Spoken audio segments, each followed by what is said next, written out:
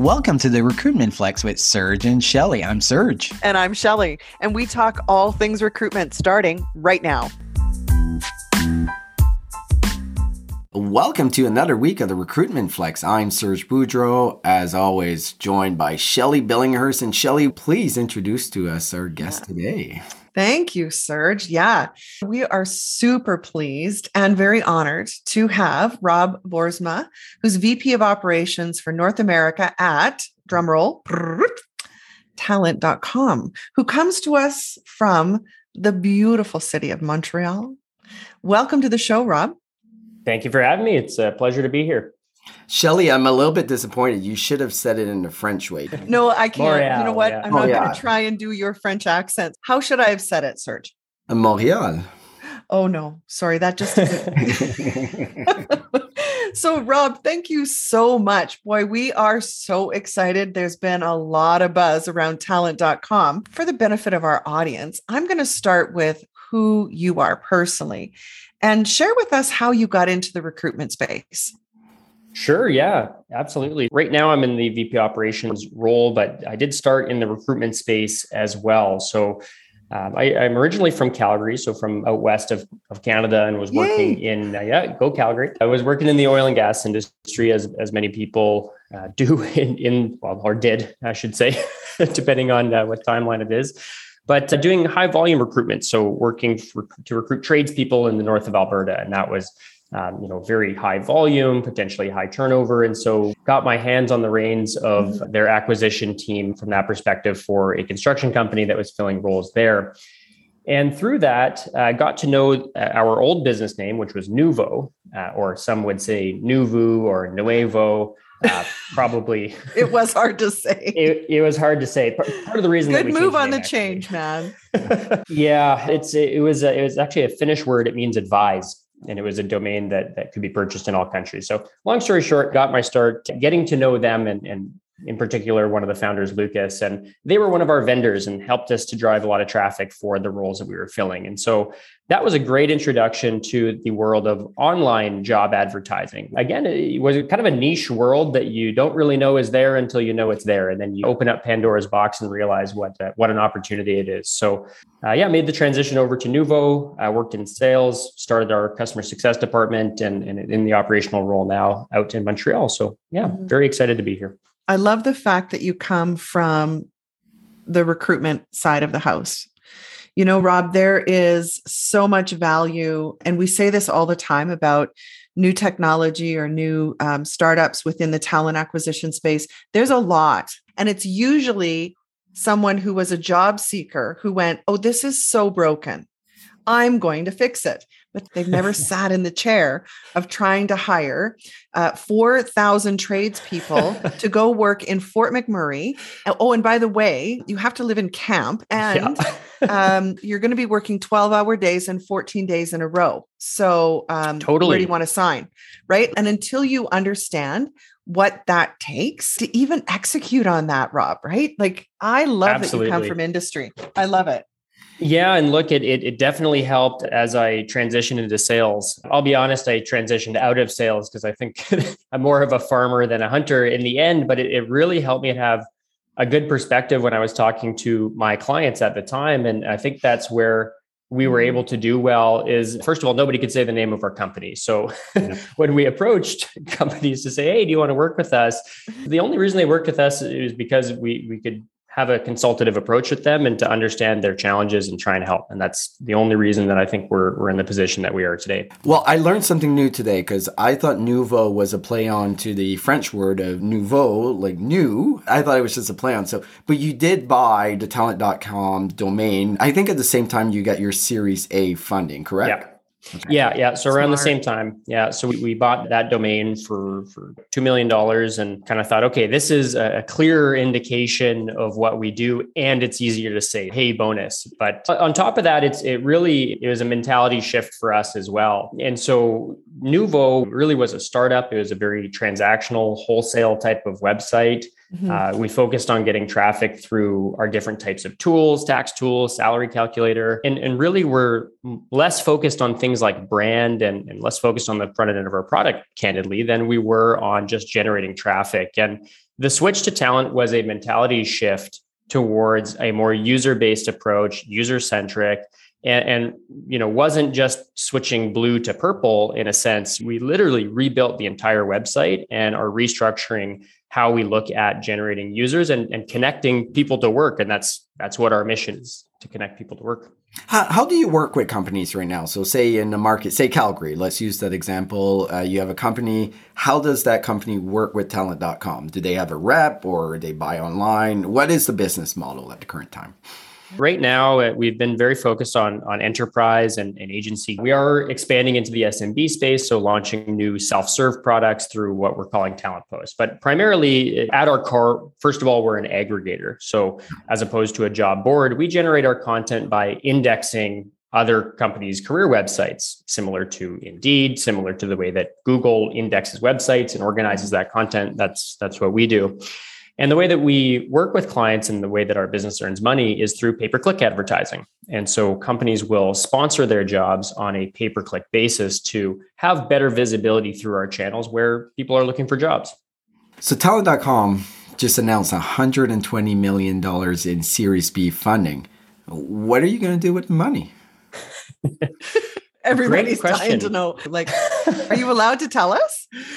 Yeah, definitely. Okay. I'll tell you what we're going to try to do at a minimum. Exactly. It's really a growth round for us. Is we feel that we were in a very strong position. We're good at generating traffic. We're good at what we do, but we need to focus on a few things. And one is product. And so, as I mentioned, the SMB component. So launching a new arm in a sense of being able to self-serve job posts to be able to sponsor on a per job basis and being able to deliver results there. So that's going to be a key component. We're calling that Talent Post. Also building new products. And again, that's our shift over to talent is we really want to be the centralized place online where people go for anything to do with employment. Is we're looking for all sorts of other ways to interact and have a first introduction with potential job seekers outside of just that classic search jobs in Calgary. So we're looking at different tools varying from resume builders to a resume database to different widgets to calculate, average pay, take home pay, looking at user created content. So definitely expanding our product is a key part of that. And obviously with that, trying to expand our user base and create more stickiness for folks who interact with our website. And then internally as well, just filling out an executive team. So hiring a lot right now in our C-suite and bulking up so that we have the scaffolding, as I like to call it, to be the company that we want to be and to really put the foundation there for the growth that we're hoping for the next few years. Mm-hmm. You touched on the employer side, like the companies that sponsor by clicks, but then you talk about a lot of solutions and tools that job seekers would want. So talk a bit about Talent.com's perspective on the labor market tightness.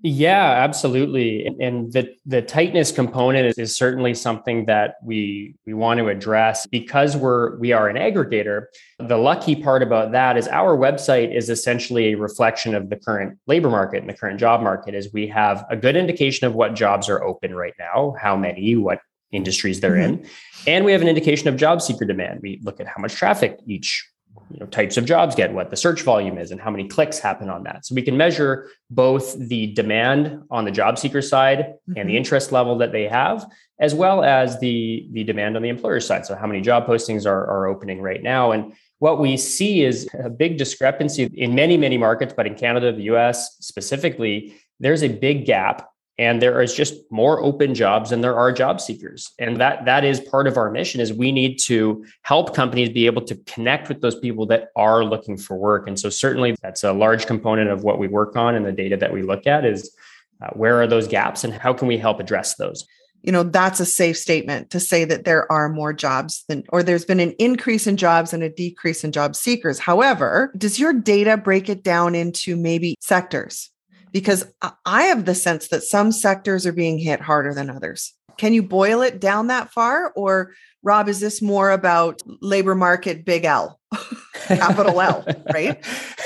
Good question. There's definitely overall a general sense of tightness, but definitely some sectors are getting hit much harder and also are recovering much slower than in other, we'll call it traumatic events for the labor industry. If you look at 2008 and the recovery that happened after that, it was much more of a slow burn and focused on white collar types of jobs and professional jobs over years. Yeah. And what's interesting about the tightness that's been created right now is, yes, partially it was created within certain industries because of the change in consumer habits, because of the pandemic, ultimately is people change the way they buy, they change the way that they work, they change the way that they live, and even workers change their expectations. So in terms of industries, we put out a report that focused on a few of the key industries or segments that have been impacted. And I can talk about a few of those, and I'll just maybe outline them quickly, and then you can tell me if you want to go deeper. Yeah. So interestingly, I think this has been a story for many businesses that recruit in the frontline worker type of roles is blue collar, frontline worker, ultimately low barrier to entry or low skill set types of roles. The demand has gone up astronomically, since the beginning of the pandemic. And at the same time, people's work habits have changed. So that's certainly a sector where we've seen a dramatic increase in terms of the demand for those workers and an actual drop in terms of the number of workers that are partaking at least full time in that type of workforce. If we look at the pandemic overall, this has been a very quick recovery in comparison to other massive economic events. We had a huge drop at the beginning of 2020. Number of unemployed workers increased by 250% or more. But that started to kind of slowly recover almost right away because we're very lucky that things like vaccines were coming into play and cases were under control. But what was happening was at the same time, the demand for specific types of work was just increasing and increasing. And another one of those places that was increasing was healthcare. For obvious reasons, in the healthcare field, due to the pandemic, there was a big increase in demand. And the other component is it was a very difficult and trying time to be working in that field. And so the number of workers was decreasing at the same time. So you have a variety of components that are working against you to create this tightness. So that's both for kind of typical frontline blue collar type of work and healthcare. Now, when we look at something like a professional career that went work from home, management positions, finance, legal, media occupations, the tightness in that market stayed pretty consistent and still is fairly consistent. So the reality is before the pandemic, we were already in a tight labor market. There was already more jobs, but we didn't create a massive number of new jobs in professional settings. We really created a lot of new demand in frontline type of work and secondarily STEM types of occupations as well that go alongside with a lot of the innovation that happens with those types of careers. So those are some of the areas that we do see an increased tightness. If we look at the pandemic and how it shifted the whole world of work, there's two areas that I have been really focused on. And one of them is remote work and the other one being gig work, right? Mm-hmm. What have you guys seen as far as remote work across, I guess now it's international. So can we dig in on that side? And love to get your take on the gig economy and how that's been affected with what's going on with the pandemic and recovery from it. Yeah, for sure. So we'll start with the remote piece and I'll go back to my comment about professional jobs having, less overall tightness in comparison to other types of careers right now. The piece that has changed with professional positions is that people have unlocked the ability to work from home. Wow, I can do most of my job from home.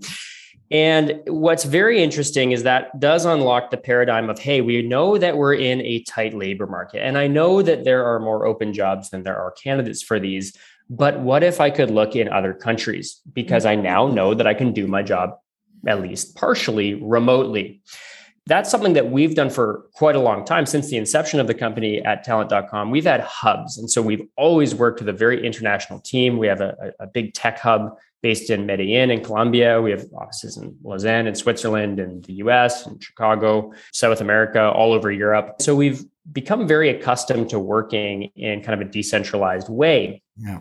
And I think that a lot of companies crossed that bridge during the pandemic as they went, okay, if I can't find the tech talent that I need, especially with, such an increase in SaaS type of businesses, there's massive investment right now in HR technology. Our space is hot on the heels of the online advertising space, a lot of innovation happening.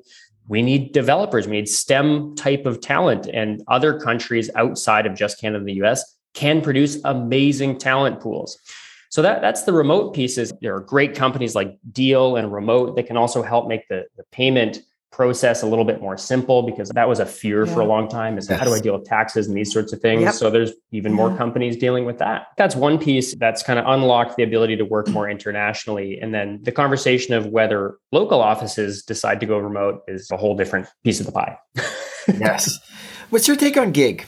Yeah. So a lot of the big gig suppliers are our largest clients. And we work with Uber, DoorDash, pretty much anybody that is a gig employer is definitely one of our clients, or at least sponsors jobs in some capacity or another through our website. So we get a lot of exposure to these types of companies. And what's been beneficial for them is the workforce has adjusted their expectations of how employment should work. So a lot of the workers who are typically in, we'll call it a traditional 9 to 5 kind of frontline job, as a working in retail or in a warehouse or things like that, have looked over the fence and saw I can choose my own hours. I can have flexibility. If I need a day off, I can have that whenever I want. And so these companies have unlocked a new style of work that a lot of the more traditional businesses are needing to adapt to, because we're now blending those worlds where more flexibility, more adaptability is expected from employers, even when you're comparing, hey, should I drive for Uber? Should I deliver on the side? Can I,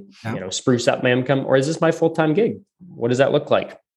So we all agree there's a tight labor market, there's a supply and demand imbalance. But what's really interesting in this space when it comes to job advertisement, we're starting to see the prices increase, meaning your cost per click is higher than it used to be before the pandemic. And it makes sense, like demand, supply.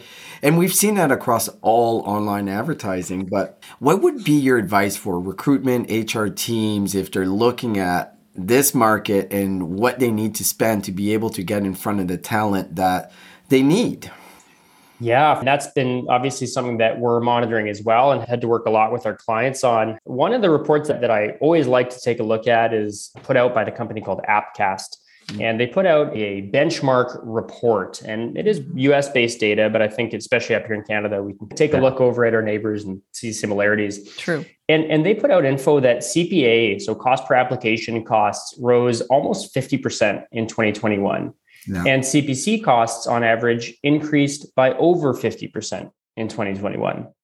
So we saw a lot more demand for workers, which created higher competition. And when we talk about the fact that we are an aggregator and we make money on a pay-per-click basis, what it is it's an auction. It's an open auction system that allows companies to bid on a per-click basis to be the top results. And so when that becomes more competitive, there's limited real estate. So from a recruiter standpoint, one is managing expectations. Those are not fun conversations to have with your management. I've had them before, and going back and saying, hey, my recruitment budget's going to get me halfway through the year is a really hard conversation to have. Yeah. But it is worth setting expectations either on velocity of how quickly you're going to be filling positions, and say, look, if I want faster velocity, then I'm going to need to be more competitive. I might need to increase my bids or have an ability to withstand a higher CPA cost for those leads. And that's one piece. That's a small piece, but everybody deals with that every year.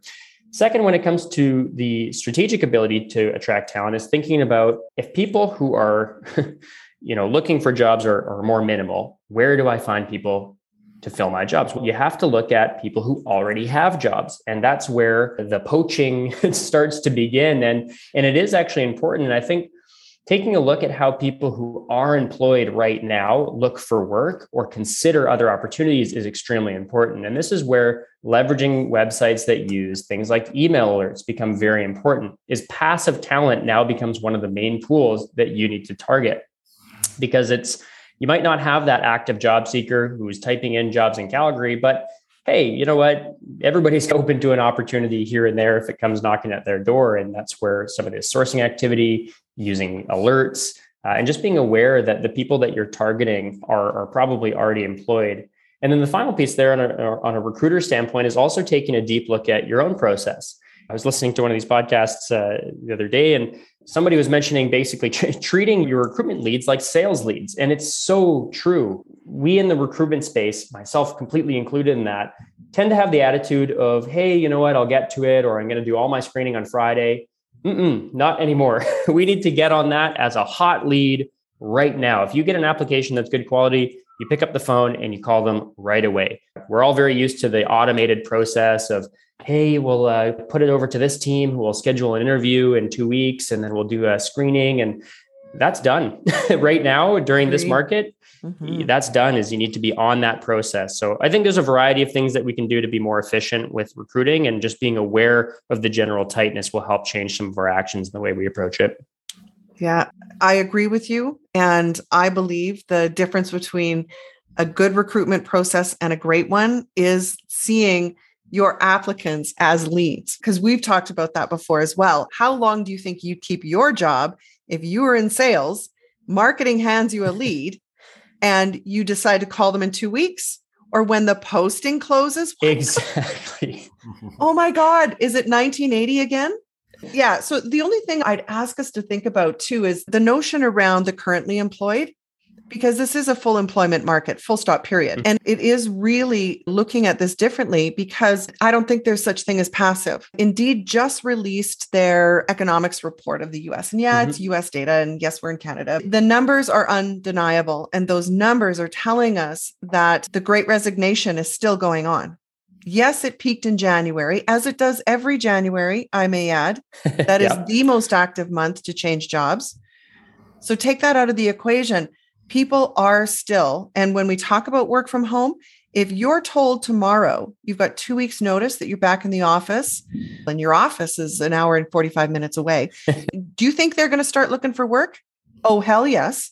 Keeping your message out there, I think, is really important. Yes, they're currently employed, but things are changing really quick, especially with employers saying, get your ass back to the office. Absolutely. And that's something that, to be honest, I would love if you guys did a full episode just on that, because that's something that a lot of businesses are having a lot of trouble navigating, ourselves included with that. Anecdotally funny story. We changed offices into a brand new, gorgeous, renovated office on the day the pandemic closed everything, March 13th, 2020. That was the day we got. God. It was super interesting because everybody was extremely excited for the new office. And obviously the attitudes towards that have changed. And so we've started to change our approach, at least internally at Talent, about remote working and how do we look at that. But the truth is we still see a lot of value as a company in that in-person interaction that we have. And I'm starting to walk on hot coals with a lot of our staff, probably, even just by saying that.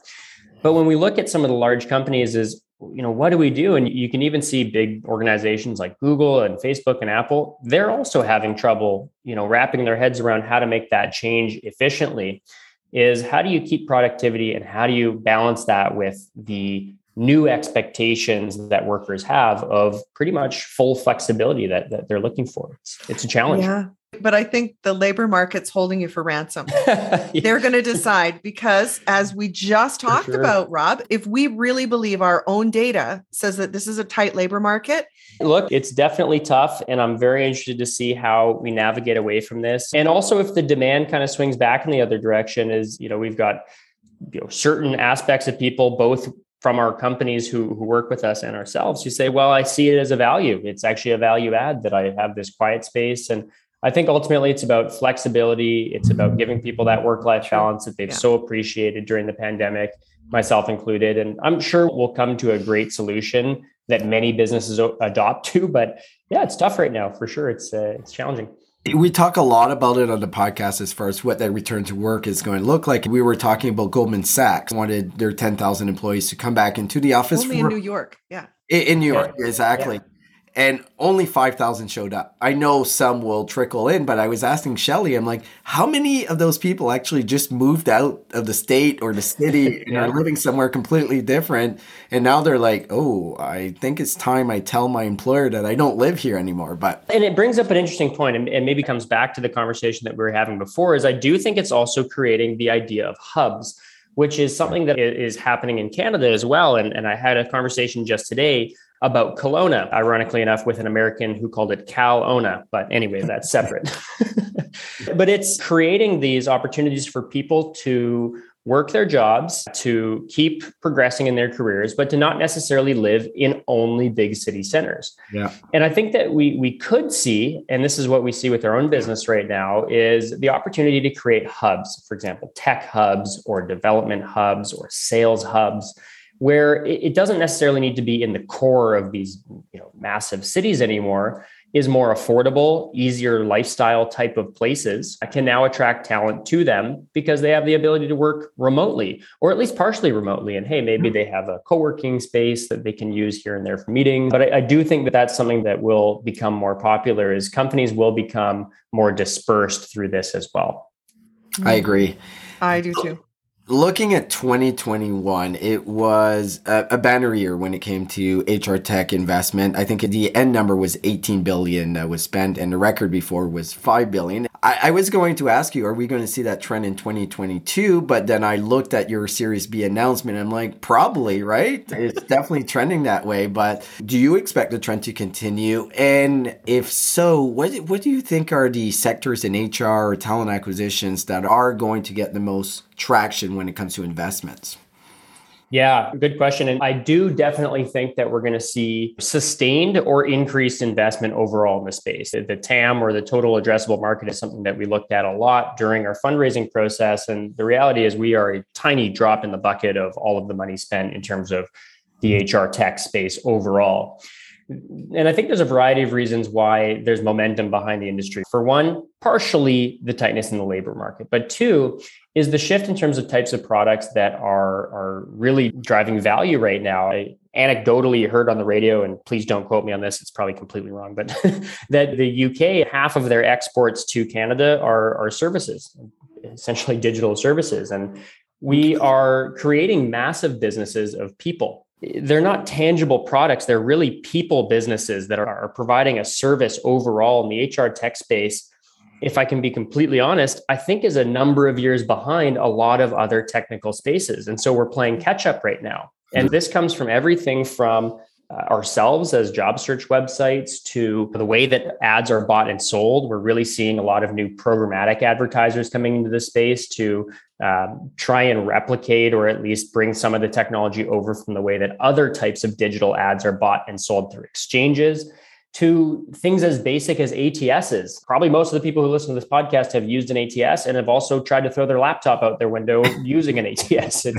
They're old systems that are archaic and need updating. And I think that's part of what folds into our old school recruitment mentality, is also the software that surrounds it.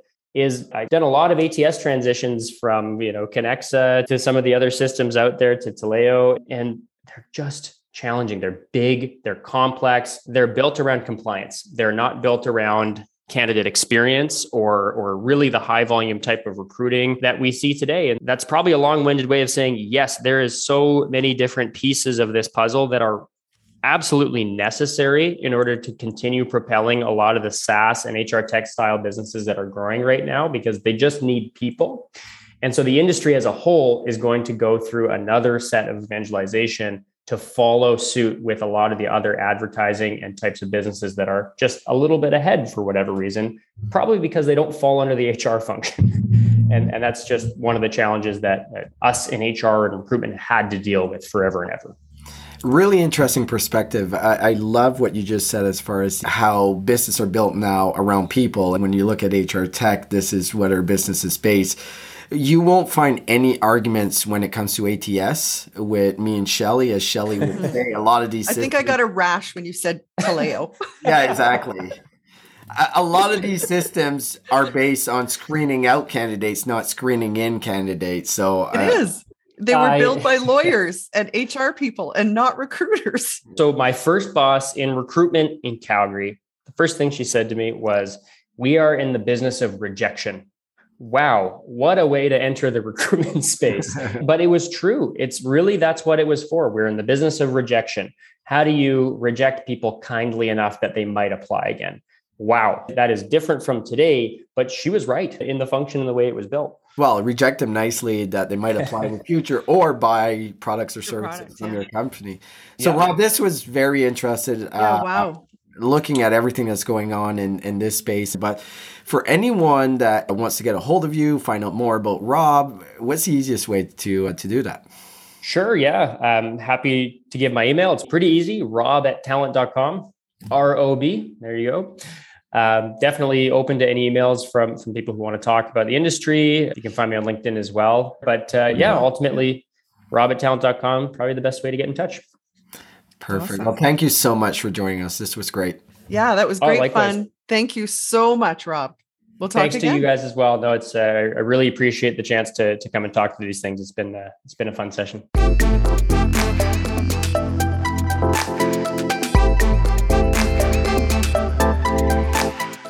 Do you love news about LinkedIn, Indeed, Google, and just about every other recruitment tech company out there? Hell yeah.